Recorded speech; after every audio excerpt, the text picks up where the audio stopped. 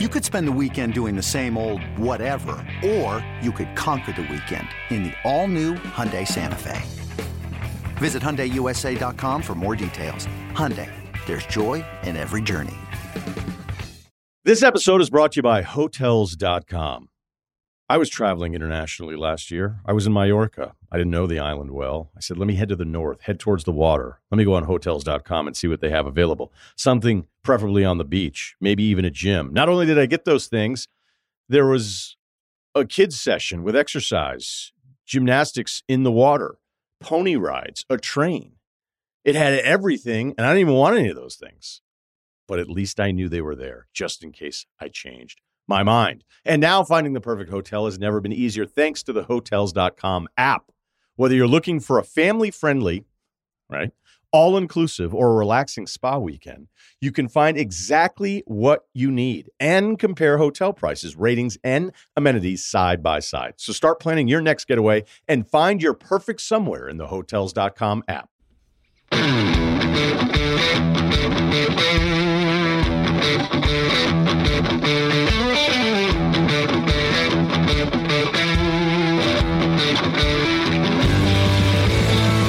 Welcome to the Fantasy Footballers DFS podcast with your hosts, Kyle Borgononi and Matthew Betts.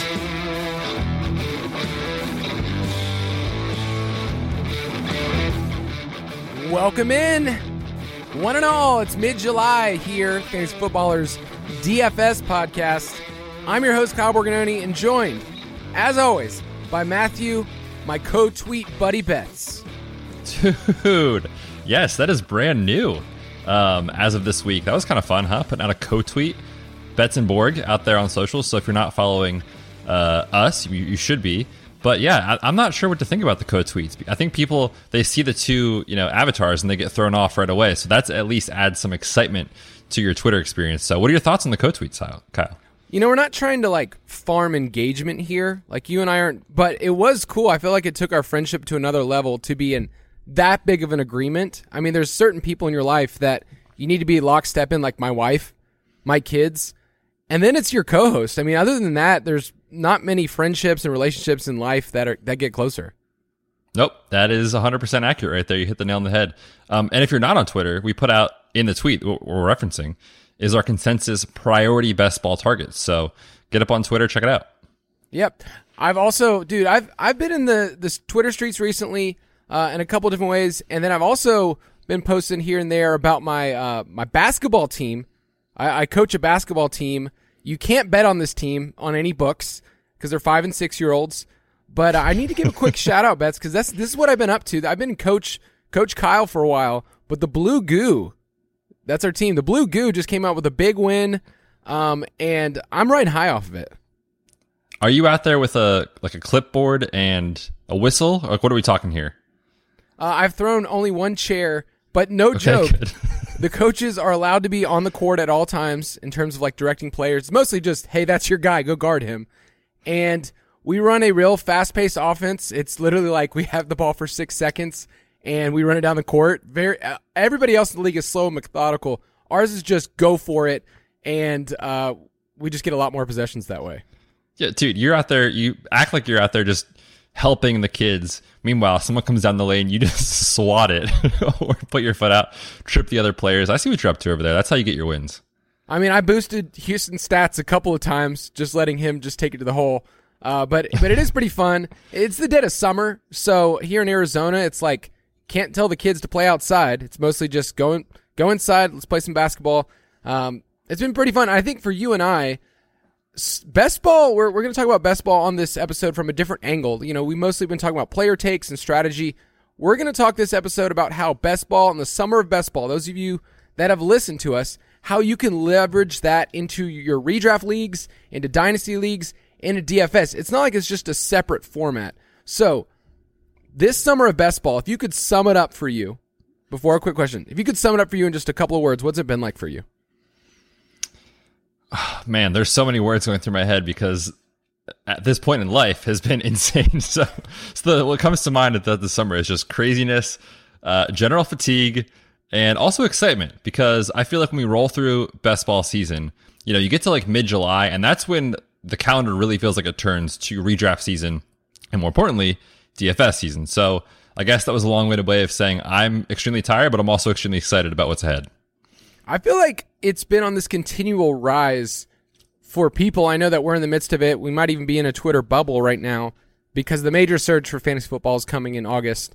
But even for our company, man, I feel like Jason's on a different level where I'm almost worried.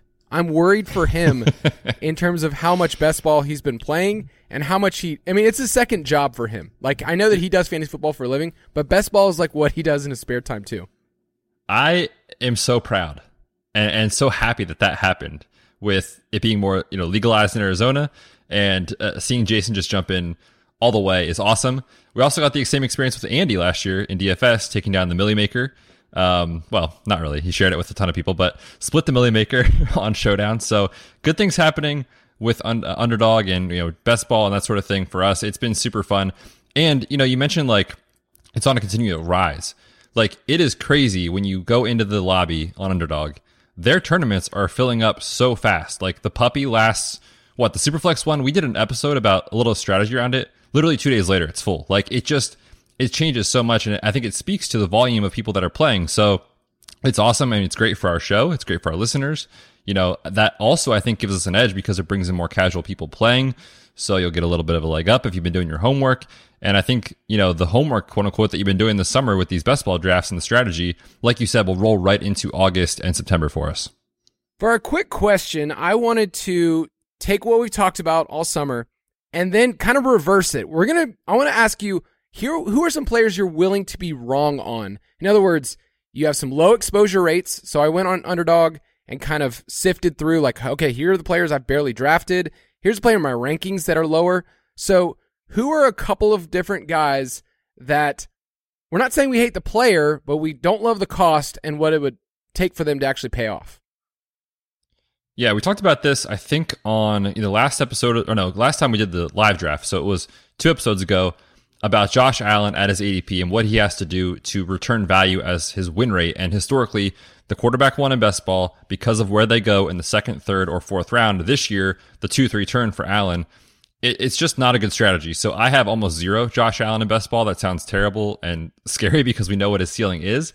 That said, I still believe in the Bills' offense, but if you're telling me Josh Allen, I'm taking him in the 2nd or 3rd round, the guys you're passing on there, for me, it's a no-brainer. I'll pass on Josh Allen. You and I both have J.K. Dobbins on our list, and I've leaned into your medical advice, but also just the feel of what's been going on in training camp. There's not a lot of clarity. I don't actually need him where he's being drafted in a lot of rosters, so he's a player that I'm willing to be wrong on because I feel like I can find 2 or 3 other guys in that section. Do you feel the same way? Yeah, for sure. I mean, it's mostly medical in terms of how I project J.K. Dobbins this year. I think he'll get off to a pretty slow start. I took the under on his rushing prop for the season, factoring in some injury issues there. And, you think about how you correlate your exposures, and we're going to talk about this today, but I've been very vocal. I am extremely bullish on Lamar Jackson, possibly setting a career high in rushing this year. If he does that, like, J.K. Dobbins is probably not going to have the ceiling that he may have otherwise. And so, yeah, I think it makes sense. If you're in on Lamar Jackson, J.K. Dobbins probably won't have the same ceiling, especially when it matters most in the fantasy playoffs. Another name you have on here is Travis Etienne. Is it because his ADP has risen so much? Because there was a point early on where I loved getting Etienne as my RB2. I think there's upside in terms of his pass catching ability.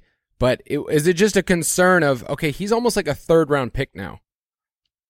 Yeah, and in a lot of the drafts that I do, he does go in round 3. And I think, you're talking about only maybe a round or 2 difference. But a couple months ago when he was going in round 5 because people weren't really sure about the injury and what was going to happen, he's a great pick at that point, obviously, in hindsight, because you're getting what I refer to as like closing line value on some of these players. In other words, you're getting them now where their ADP was much later. And if you have exposure to Etienne in round 5, that's great. Like, I wouldn't keep taking more of him personally now that he's up in round 3. And I think that's just a little too rich for me.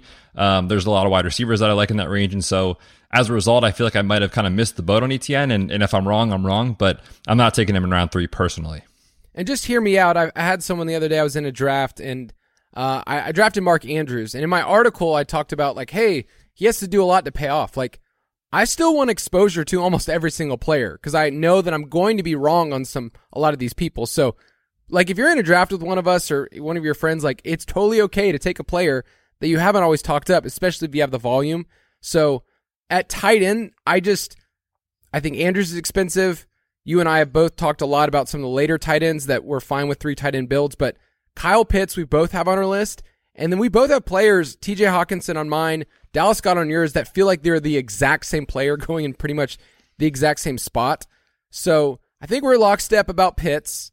I've removed my Falcons fandom. I hope he's awesome, but really I think he needs 100 receptions because I don't think more than 5 touchdowns is really there. But I want to distinguish Hawkinson and Goddard because I think most people think them as the exact same player. Yeah, truthfully, I kind of do too. And I don't know about you, but in the drafts that I've done recently, Hawkinson specifically always goes after ADP. I think he's falling a little bit, and maybe, in a month he'll be a value. But as it stands right now, I'm with you in terms of these 2 tight ends, just kind of being in like that zone where it just feels like they're a consolation prize, right? Like you're like, okay, I missed out on Andrews, I missed out on Pitts, I missed out on Kittle or Waller. So yeah, I don't want to wait for Hunter Henry. I'll take Hawkinson or Goddard. But the reality is, in terms of spike weeks, I don't see the same ability for these guys to separate from the later tight ends the way the early guys can. And so at that ADP, I'm usually taking an RB3. I'm taking a quarterback where these guys go. I'm taking my wide receiver 4 or 5. So I just haven't taken a lot of them. And specifically with Goddard, I mean, it's so tough to see him having a ceiling with A.J. Brown there unless they, drastically change their offensive philosophy. And so if you think Jalen Hurts is going to run the football, you would not expect Dallas Goedert to have a great season this year. And if you expect A.J. Brown to come in and be the target hog, again, where does it go for Dallas Goedert? He has to get there in the touchdown department. And I don't really want to bet on that for that type of player. So for me, at those 2 guys, just not a lot of exposure this year.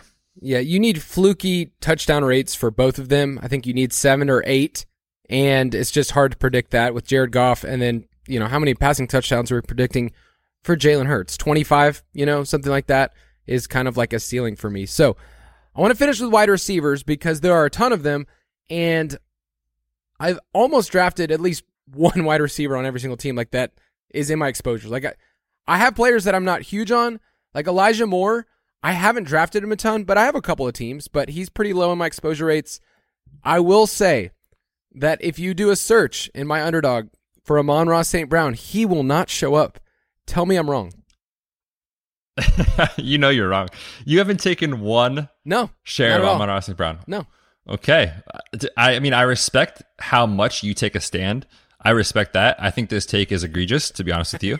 And I would like to point you to the fantasyfootballers.com to read why I am bullish on Amon-Ra.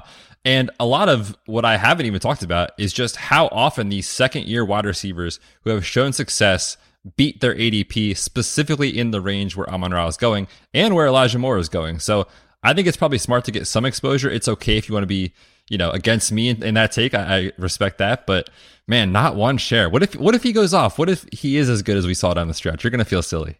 I'll take the L on the Lions if that's possible. I do remember I am pretty bullish on DJ Chark. So if there's a reason why, if I've waited, that's part of it. Also, if I take Swift, I'm probably not taking Amon-Ra on those same teams. I'll probably end up having a couple of shares of him, but I still think that he's steamed up enough where it's not a guarantee. If this was full PPR, I would be a little bit more open. I think that's the kind of player he needs to be. He needs to be 90-plus catches, 100 yards, and he did that last year. I think it'll be a little bit different situation this year.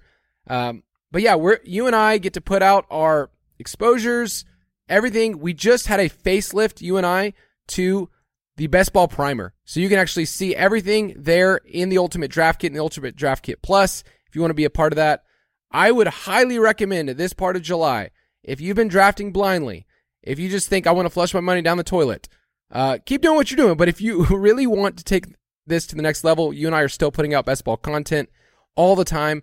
I just put out an article about running backs that actually will hit your flex. So I gave about 6 running backs that I think if you draft them as your RB3, I think they could beat their ADP and be a valuable part. So make sure that you go to fantasyfootballers.com. And then, can I highlight one article? One more?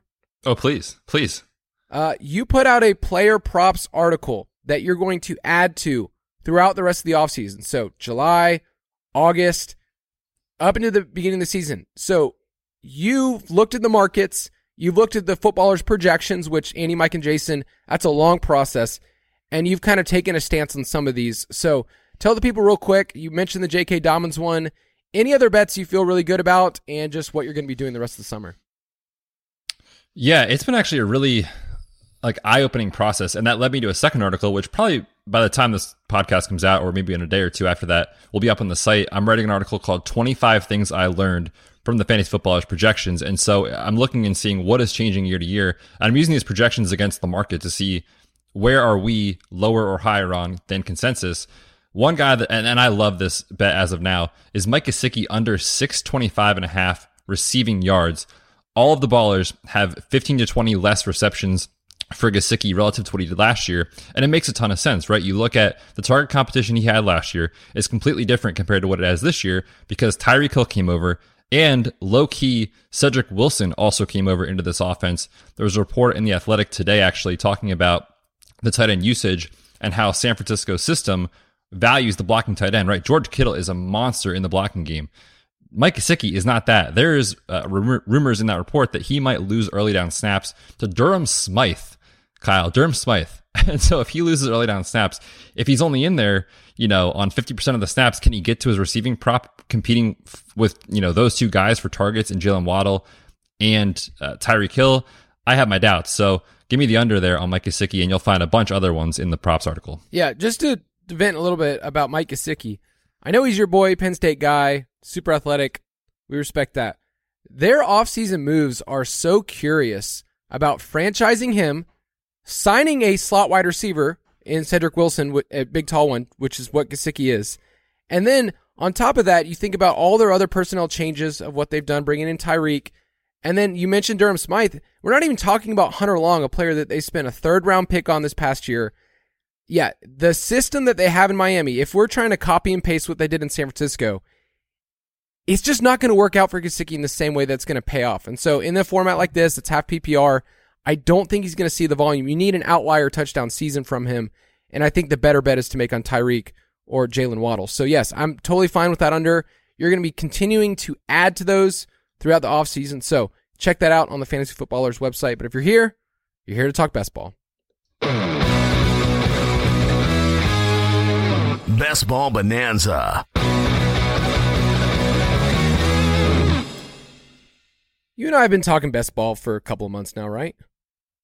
Couple years, dude. Couple years. And, we've talked about a lot of things this summer, particularly. We did a live draft. That was super fun this past week. And what I really want the people to do is to stick it to you, Bets. Because I just posted a second ago just a little link on Twitter. Just, just a little link for people to play best ball with me. And I specifically said, stick it to this man. Don't let him in the room. So I bet that'll fill up before you even get a chance. Do not even think about it. Do your job. I'm looking right now. Let's see. I literally posted it like 30. Is it really? Yep. I literally posted it 30 seconds before. Okay, perfect. Good. You have no shot.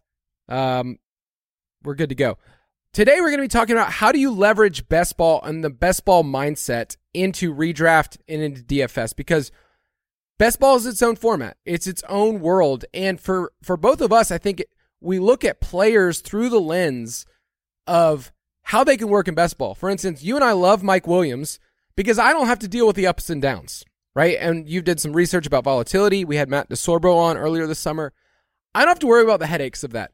Now, if you go into redraft formats, if you go on Sleeper, Mike Williams routinely is going in the 5th, 6th round, where in best ball, you and I are making that decision in the 2nd, 3rd round, right? That 2-3 turn is where Mike Williams is usually going. So how do we take the mindset of best ball and how does it actually affect us in these different areas? And the first thing that we're going to talk about, we'll talk about 5 different things for those taking notes at home, is this is a market for us to watch because people are putting their hard-earned money on this and mostly flushing it away because in best ball there can only be one winner. But sharp drafters are the people that are drafting now. And in fact, a lot of people draft early, they wait, and then they jump back in August because there's a lot of more casual people that are playing. And so you get to see the rise and fall of certain players and where their ADP was going. You remember when we were talking about Leonard Fournette and James Conner going in the 5th round in best ball? What a time to be alive. And Aaron Jones in round 3 is another guy, right? And now things have changed a lot. So yeah, if you've seen these trends, if you've been drafting since May or June, and now obviously we're in mid-July, you're going to see so many guys rising and falling. And usually there's a lag in redraft ADP. And so, yeah, if sharp people are putting their hard-earned money and saying Mike Williams is probably valued in the 3rd round of best ball leagues, like he's probably a great pick in round 6 on Sleeper or wherever you're drafting. So I think that's the best way to use the market right now. And obviously you don't have to take these players there in your home leagues or, whatever draft. Like you get to observe the market and say to yourself, is it worth it? Gabriel Davis, right? We just did a mock draft here on Footballers. He went in the 8th round. Like, you're lucky to get Gabriel Davis in the 4th round in a best ball draft, but there's no way you're going to have to take Gabe Davis in the 4th round. I can see it where Gabe Davis is going to be the hot name, and he's going to be the one that, is going to be talked up. Like, you're going to see him in printed out magazines and everything else that are already in the stores and maybe out of date. And in our UDK, we talk it up. Jason is a huge fan of Gabe Davis, but you get to see how the market functions, and there's just players like that you get to see. So a lot of late round tight ends that we've talked up, Cole Kmet, I think, is going to be that player in redraft leagues that, kind of gets steamed up towards the very end. He's still going as tight end 14 in best ball, and he's a great late round pick, especially in PPR leagues. But it's a great thing. You get a market to hold on and really just look at and be able to, observe. Like that's a gift, and you only get to get that in the summer. So any last thoughts on best ball and best ball ADP? I think too, we're just talking about it in terms of, how it relates to redraft. I think we can also use the market to almost project early season DFS range of outcomes, right? Like there's a reason people are so excited about Mike Williams and Gabe Davis in best ball, and it's because we know they can give us those spike weeks. Well, if the market is telling us like these guys are now worthy of a 3rd or a 4th round pick, don't you think early in the season we might get a discount on their salary on DraftKings in relative to their upside of what maybe they could do? So I'm also thinking about that, from a completely different lens as well when we look early season DFS. Now that said, we know that we generally get overconfident in projecting players early in the season, which is why week 1, week 2, I love playing GPPs and fading cash a little bit and just embracing, the variance. But I do think it's helpful to kind of understand, what is the consensus? Where are we going with this thing? And really, what's the range of outcomes? Because that's what it's all about. I think in terms of, you and I talk a lot about forecasting, right? We talk about looking out at something really far away and starting your opinions and everything else. That's what we're doing for something that's right around the corner. And best ball gives us a little bit more information to work with. How much? Think about it. How much of what we're going to do in August and September is based on the mistakes that you and I made in May and June? Like, we got to get a lot of mistakes out in terms of our drafts. Like, what was I thinking? There's drafts where I took a player way too early and his ADP slowly declined. So yeah, we get to think that out. And I like this quote. Can I give you a quote before we get to break? This is a good quote. Oh, I love quotes. Go for it. The most contrarian thing of all is not to oppose the crowd, but to think for yourself. Gandhi didn't say that, but it made it sound like I was setting it up as like a proverb or something. I was going to say, where did that come from? It's Peter Thiel. He's a great author on a number of different topics, the philosophy and other things. But I think a lot of times, fantasy football, we want to be right and see something that no one else saw. But you're also in the midst of a giant market of so many different people. That's the best part about best ball, right? We get all these different people, not just Fantasy Football World or whatever other website, but all these different people combining themselves together, and you get to think for yourself and say, is that a good value or is that a bad value? So before we talk to our next point, let's thank our sponsors. This episode is brought to you by Hotels.com. I was traveling internationally last year. I was in Mallorca. I didn't know the island well. I said, let me head to the north, head towards the water. Let me go on Hotels.com and see what they have available. Something preferably on the beach, maybe even a gym. Not only did I get those things, there was a kids session with exercise, gymnastics in the water, pony rides, a train. It had everything, and I didn't even want any of those things. But at least I knew they were there, just in case I changed my mind. And now finding the perfect hotel has never been easier thanks to the Hotels.com app. Whether you're looking for a family-friendly, right, all-inclusive, or a relaxing spa weekend, you can find exactly what you need and compare hotel prices, ratings, and amenities side by side. So start planning your next getaway and find your perfect somewhere in the Hotels.com app. Want to be more active this summer? Sierra helps you save on everything from swimsuits to stand-up paddleboards, tennis rackets to fishing tackle. And if that doesn't float your boat, we also have pool floats. Sierra, let's get moving to your local store, like now. Go!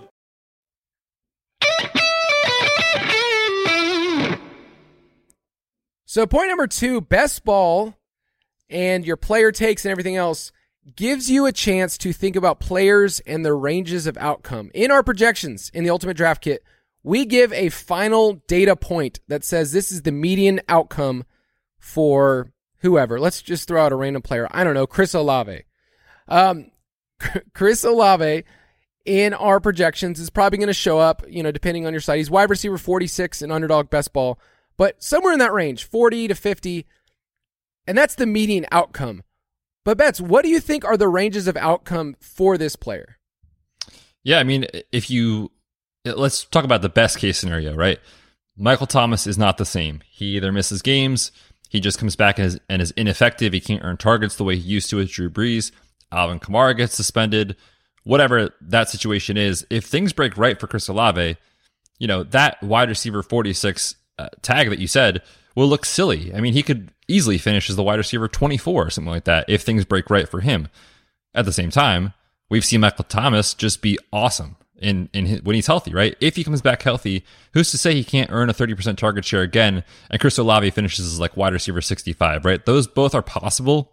And so I think that's really difficult because you have to ask yourselves, what are the ranges of outcomes here?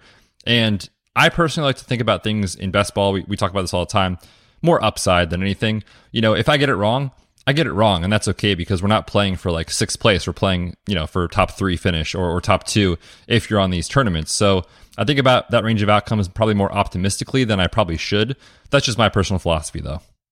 Yeah, and I'm obviously super bullish on the player himself.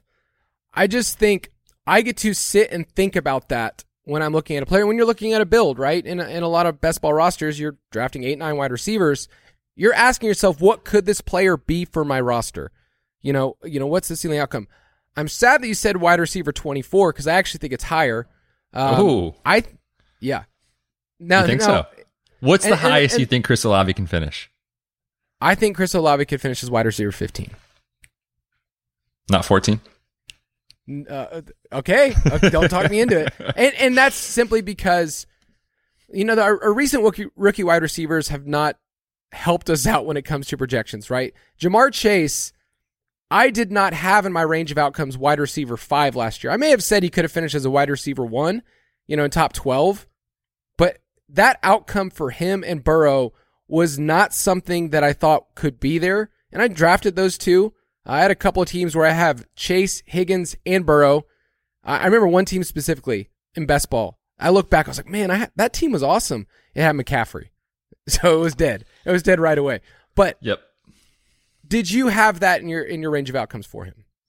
No, not at all. And I think anyone that thought that was possible is probably lying. Same thing for Cooper Kupp, right? No one thought that was going to happen last year. And so it's really tough because when you look at these things, we're looking at median projections to kind of give us an idea of what is most likely to happen. Maybe that happens 60% of the time or 70% of the time or whatever it is. But in the 30% time that it doesn't, how good can it be, right? I mean, Jamar Chase is the perfect example. People may have said, yeah, I think he can finish as the wide receiver 15 this year. And he went off and was a huge league winner. And things like that happen year to year. It's tough to identify outliers. And so I find when people think that they can identify the outlier, maybe we should fade that narrative. But this is why you get a portfolio of players, to get exposure to guys that have access to ceiling and make sure that you're not just putting all your eggs in one basket. And I think he's the perfect example of why. Yeah, and going back to Cooper Kupp, I think most people would not say wide receiver 1 was his outcome. I wouldn't say people would say best wide receiver season of all time was his outcome. It was that top 1%. And so when people are drafting him this year as the first wide receiver off the board, they're not exactly saying he's going to repeat. They're saying he has a very, very high chance to finish in the top 5. And you just put out an article called Narrowing the Field to Find This Year's Cooper Kupp. And I loved you going through that process because you looked at these players. Spoiler alert, one of them is just wild, but I liked it because it stayed with the thought process of what could this player do. And that's just what you want to do with anyone. It gives you that opportunity that when you stare at tons of players that you know you're going to be wrong, you ask yourself. So just a little peek behind the curtain. We had a conversation about something we could add next year to the Ultimate Draft Kit. And one of those was just talking about what is a ceiling outcome for each player, specifically wide receivers, and kind of walking through our projections and then giving people the understanding of what volatility looks like and a ceiling outcome for that player. So at least you could say, hey, I'm drafting Courtland Sutton. And Courtland Sutton right now is being drafted somewhere between wide receiver 15 to 18, somewhere around that range. What would you say his ceiling outcome could be this year if he's the number one for Russ, Jerry Jeudy's just meh, and he ends up getting double-digit touchdowns? I mean, look, he's in the article as narrowing the field to find this year's Cooper Kupp, and he fits a lot of, it's crazy, a lot of the same categories that I use to identify, could we have seen Cooper Kupp's season coming? Not really. And that's why he was going so late in ADP. And he went in the same range as Sutton is now. So if things break right, he has an outlier touchdown season. Maybe he and Russ are eating breakfast together every day like Cooper Kupp and Matthew Stafford. I mean, he could finish as the wide receiver 5. I think that's definitely in the range of outcomes. I don't think he can set the records that Cooper Kupp set because no one probably can in a very long time. But yeah, if he finishes inside the top 10, that's definitely in the range of outcomes. I think that's definitely possible. All right, before we get to our third point, I just want to stop here because I'm actually on the clock in that draft that I posted that you're not in. Oh, fun. This is great. I'm so happy for you. So do you want to give me some advice? I heard Le'Veon Bell is coming back, and he's a great target in round 1. See, I have him in my MMA league, my Dynasty league. Who's on the board? Who you got? So I'm the 108, and right before me in the 107 was somebody I would have taken from Aaron Larson, one of our writers. He took Dalvin Cook there. So ADP has basically been, everybody's been taken. Right now on the board is Derrick Henry, Stephon Diggs, Najee Harris, Devontae Adams, Travis Kelce, CeeDee Lamb. I don't love taking Henry. I've been much lower on Najee. So I'm at this point where I usually end up taking either Diggs or Devontae here. I do too. And I think if you look at our consensus rankings, it would be Steph Diggs. Okay, thank you, because I should probably consult those. You should. They're in the UDK. They're a great product. All right, going on to our third point. Best ball doesn't just help us think about players, the market, range of outcome, but also helps us think about how a player's performance affects their teammates. And we think about this a lot in DFS, right? If this player's going off and this other player is highly rostered on the team, that gives us a point of leverage. But how would you communicate this, Betts, in terms of player performance and how it affects their teammates? Yeah, I think there's two schools of thought here. And really, what I want to tailor this conversation to is probably more large field tournaments. If you're playing Best Ball Mania, you're playing the puppy, you're on DraftKings, whatever it is, think about how different players reach a ceiling outcome. And one example I'll point to is the Colts, right? So Jonathan Taylor is obviously a top 2 pick in every draft because his ceiling is massive. We saw it last year. But think about how that team is going to succeed if he is worthy of that pick. If Jonathan Taylor has a top 2 season as he's going in ADP, then in theory, Matt Ryan and the wide receivers probably are not going to have as good of a season. And so what I'm saying is I'm taking Jonathan Taylor to be a top 2 running back. That means Matt Ryan and Pity City probably won't return value on their ADP in these tournaments. And specifically what I'm looking at is weeks 15 to 17. Show me the money. This is where it is an underdog. Nothing else matters. This is where all of the money is. And so you're looking at your teams and you're saying, if this player hits a ceiling performance for 3 straight weeks, what happens to his teammates? If Jonathan Taylor goes off in the fantasy playoffs, Matt Ryan is not going to help you win money. And so I'm not stacking Matt Ryan with Jonathan Taylor in Best Ball Mania. There's no reason to do that. You should be thinking about how these teams and players will correlate with one another. And I just want to put a specific example on it because I think it highlights it perfectly. Last season, Jonathan Taylor had 8 weeks of 20-plus fantasy points. He was unreal. In those games, Carson Wentz, his quarterback last year, topped 20 points just twice. And so they were negatively correlated most weeks. And specifically in the playoffs, there were weeks where they were just ping-ponging back and forth. Jonathan Taylor was the RB2 in week 15. Carson Wentz, quarterback 28. RB23 in week 16. Carson Wentz had a better week. quarterback 11. And then again, they flip-flop with RB 14 and 24. And so just be thoughtful. Think about how these players reach a ceiling and make sure you're not putting those two pieces together when the puzzle doesn't fit, so to speak. Another example that I think a lot is when we look at situations where there's 2 or 3 wide receivers on a team and we're not quite sure who's the guy. Like Kansas City comes to mind, Green Bay. It's like, okay, who's the one?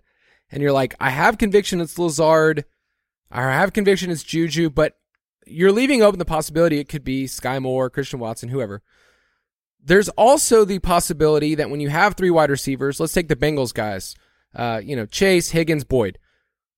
There's probably a good 15 to 20% chance that at some point one of those 3 wide receivers goes down for, a couple of games, maybe extended time. And how does that affect other people? So you're thinking about that in redraft, but you're also building that in terms of the range of outcomes for players. Like clearly Tyler Boyd is a player that we would say, wow, he doesn't have a really high ceiling. He's kind of just the third option in that team. There are games where Tyler Boyd will eat. In the same way, we saw this in the Super Bowl. Who was the one in the Super Bowl for that team? Who was the one who... It was T. Higgins. T. Higgins had a great game, but Jamar Chase just missed on a couple of deep bombs. But yes, T. Higgins was awesome. I was trying to lay it up for you because in our DFS show, we were over the moon about T. Higgins. We absolutely were. But honestly, all I can remember is Evan McPherson field goal props. That's all I could think back to. I'm glad that that's what the people think is that I pounded the table for kicking props and they kept hitting. But my point is more saying when you look at players and you look at their outcomes, it's really easy to put them in certain points and say, Jamar Chase is being drafted 5th overall. He's the wide receiver 1 for the Bengals. When there are games where T. Higgins is just going to be the dude. And we love to leverage that in DFS. I think that's just one of the things we get to keep thinking about. And Best Ball allows us to think in terms of contingencies. If I draft this player here and he doesn't hit, here's what's going to happen. So if Cooper Kupp, I'm going to give you a contingent. Let's say Cooper Kupp ends up as the wide receiver 10, okay, on the year. He plays the full season, but he only catches like 8 or 9 touchdowns. He's still a good player. He's just not hitting that ceiling outcome. What does that open up for Allen Robinson and some of these other players? Yeah, I mean, if Cooper Kupp has it's all relative, right? A quote-unquote down year. It's so crazy to think what he did last year. If he's a bum and only comes away with 9 touchdowns, like there's paths to Allen Robinson beating ADP, and maybe a couple of those touchdowns go to Van Jefferson or Tyler Higbee or however you want to spin it. But yeah, I think you should be thinking about that. And one strategy I've loved, employing in these best ball drafts when I'm trying to build stacks, especially if there's a wide receiver 1 going super, super early. So Justin Jefferson, Cooper Kupp, Jamar Chase. If something happens to them, whether it's injury, we don't see a suspension coming, whatever it is, and they're not on the field, then both of the wide receivers going after them, the wide receiver 2 and the wide receiver 3 in ADP, will get a massive, massive boost. And you're not speaking to injury in this specific example, but the same theory applies. If that player doesn't produce, the guys behind him on the depth chart, in theory, are. And so if you're playing tournaments, it's a great way to get leverage. Just because you don't have Jamar Chase doesn't mean you can't stack Joe Burrow with T. Higgins and Tyler Boyd. And I also want to throw out, there's usually a third scenario we don't always discuss when it comes to ranges of outcomes. We talked about how players function and their player performance with the team. There's another outcome where it's not just if this person goes down, this person, has an awesome, there's also a chance that just the offense is meh. I think a lot of times we think Jonathan Taylor goes down, Nyheim Hines is going to be awesome. What if the whole offense just doesn't function as well? What if in a receiving core, there's just bad wide receivers across the board and it doesn't work out? There's a possibility this year in Green Bay that nobody can be a separator. You've seen offenses like that where, Allen Robinson's never been a big separator. And there's been times on the field where the Bears just got shut down in the past. This maybe before Mooney could really do his thing last year, but where it's just nobody's going to get open. That was the Falcons last year. The Falcons were, okay, Kyle Pitts is going to be the guy. And there's also a scenario where just he gets double covered. Zacchaeus isn't going to get open. Your boy Tajay Sharp isn't the player he used to be. So I want to give people... What did he used to be? he was... Was he ever good? No, but I did do a deep dynasty dive recently. Alliteration aside, it was wild that he was a 4th, 5th round pick that year as a rookie, and he was the 2nd round. People loved Tajay Sharp that year. Oh, Yep, we get things wrong quite a bit. That's the take home there. All right, let's do 2 more points here about why it really matters when we're talking about best ball and how it affects. And this is the point we're about to turn the page for DFS, but it's about understanding correlation. We've talked about week 17 on this podcast and on the main podcast that if you're playing in a massive tournament, like we talk about Best Ball Mania and Underdog, then correlating your players and their matchups matter. Now it's to the point where I look at a player. If I look at San Francisco players, because I'm drafting Trey Lance everywhere, I'm thinking, how can I get Las Vegas players? And I'm just going to be honest, it's really hard to get Las Vegas players in your team. If you don't have Devontae, you don't have Darren Waller, and that person's going to be stacking Derek Carr, and you don't get Hunter Renfrow or Jacobs, it's like, who is the other Raiders player? My point is, you start to think that way because there's an outcome available for those teams and for those matchups in week 17 that matter. And these are the principles we really care about in DFS. These are the principles that I think people don't quite take advantage of. And not just are they in the same game, but in terms of like correlating which players on a team go off the best. Yeah, and that's really taking this thing to the next level because it's so easy to look at the Week 17 schedule and say, oh, okay, I just need, like you said, I just need one Niner and one Raider, and I'm good to go. Well, maybe not. Like, if you have Josh Jacobs and Elijah Mitchell, like those 2 running backs, historically, of course, anything can happen in one game, but historically, we wouldn't say Josh Jacobs, or they haven't used him that way in the receiving game. If he's not a receiving back and Elijah Mitchell on a run-first team is not going to catch a ton of passes, there's a really good chance those 2 players can't correlate the way we want them to for their ceiling. And actually, I put in our show doc here a chart from Hayden Winks from Underdog. He put out an article recently looking at this concept, and he looked at like the ceiling weeks of when it matters for the playoffs. And really, it's not surprising, but the strongest correlations were between, a team's wide receiver 1 or 2 and the opposing wide receiver 1 or 2. And so, yeah, you're looking for games that can shoot out. You're looking for those high scoring environments. And so I really want to be mindful of that when I'm trying to find these week 17 stacks. We have some content on the website where we talk about some of this correlation. You can see the full chart too, and we'll display some of that. But that'll be a concept once we get into August to do a deep dive, because we've talked about it more on a season-long perspective, right? Like I brought up how last year Diggs finished, wide receiver 7, 8, whatever it was. Allen was the quarterback 1, but they actually technically had negative correlation over the course of the season. Now, there was a couple of games that was beneficial, but we care about in DFS one game at a time and what do they tend to do. So, if it's running back in the same game, whatever it is, we want to care about how those players work and how they function and how the other players on the other side can actually be good bringbacks. So correlation is something that you go on forever, kind of like looking at like who correlates with who and what you could do and what if this person goes off. We want to look at the simple principles that you can look at. We have data from 2015 from DraftKings on that we'll definitely get to share once we get into August. I'm actually back on the clock. Can I get one more thought? The amount of FOMO right now is not healthy. I'm concerned for myself. Okay, so I accomplished my goal. Yes. What I love is that I did a slow draft and we're like blazing through the second round. Like these people don't want to mess around. No one's working today. Let's be honest. I really wonder, I question if you and I are actually working in terms of what we do. If people ask, what do you do? Well, draft best ball teams. And I'll just say this. We have a lot of fun. Betts and I work hard. I think everybody around here works hard, but also sets ourselves up to not take ourselves too seriously where like we're curmudgeons. But the people that are into DFS and they're into best ball and they are on the Discord channel, dude, they love to draft. Like I'm kind of worried about them. It's pretty impressive, dude. Like I'll hop in there and there's people asking questions about, here's my roster, who should I pick next? I'm on the clock sort of thing.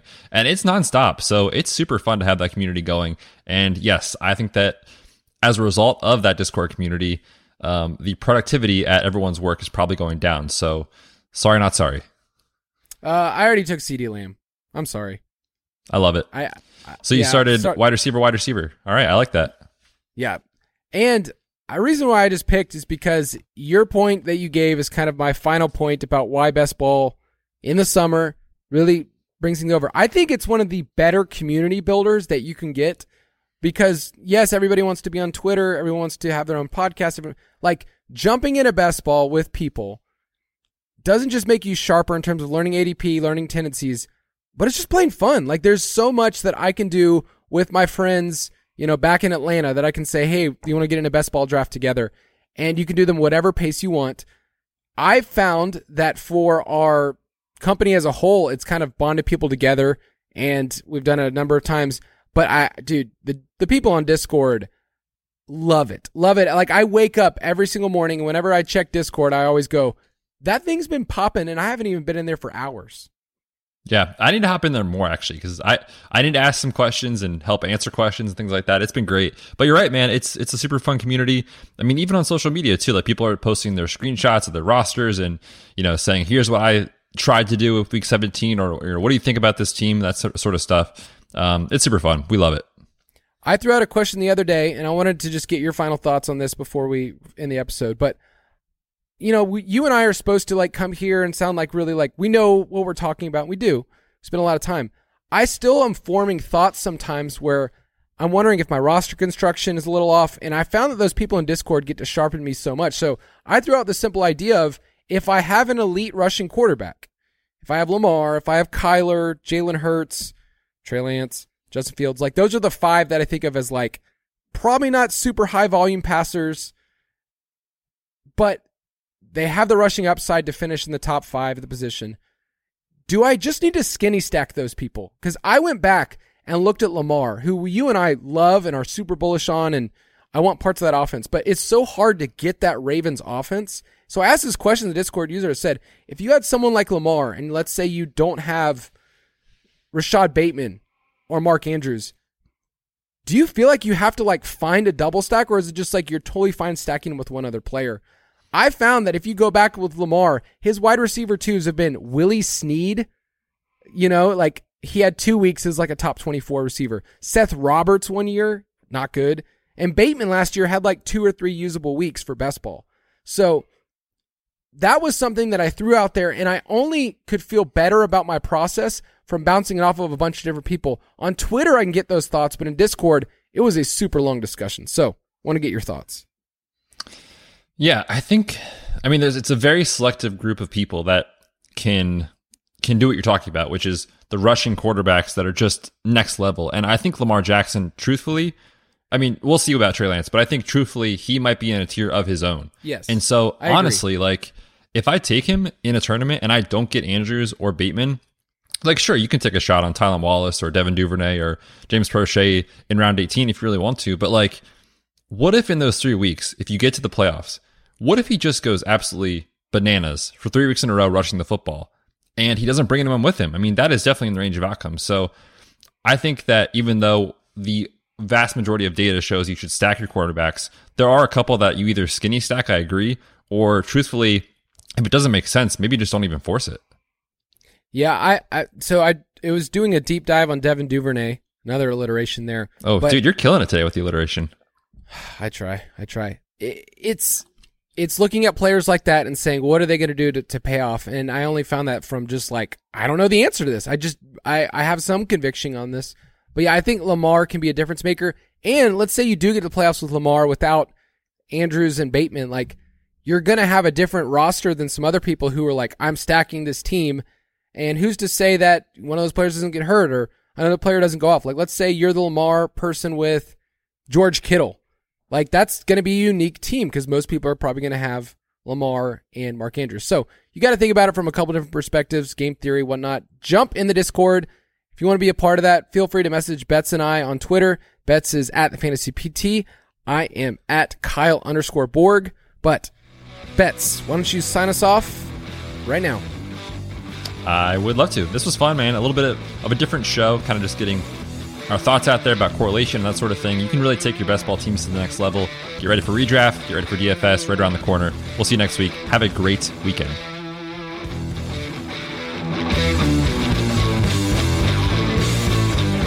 Thank you for listening to another edition of the Fantasy Footballers DFS podcast. Don't forget to visit us on the web at www.thefantasyfootballers.com.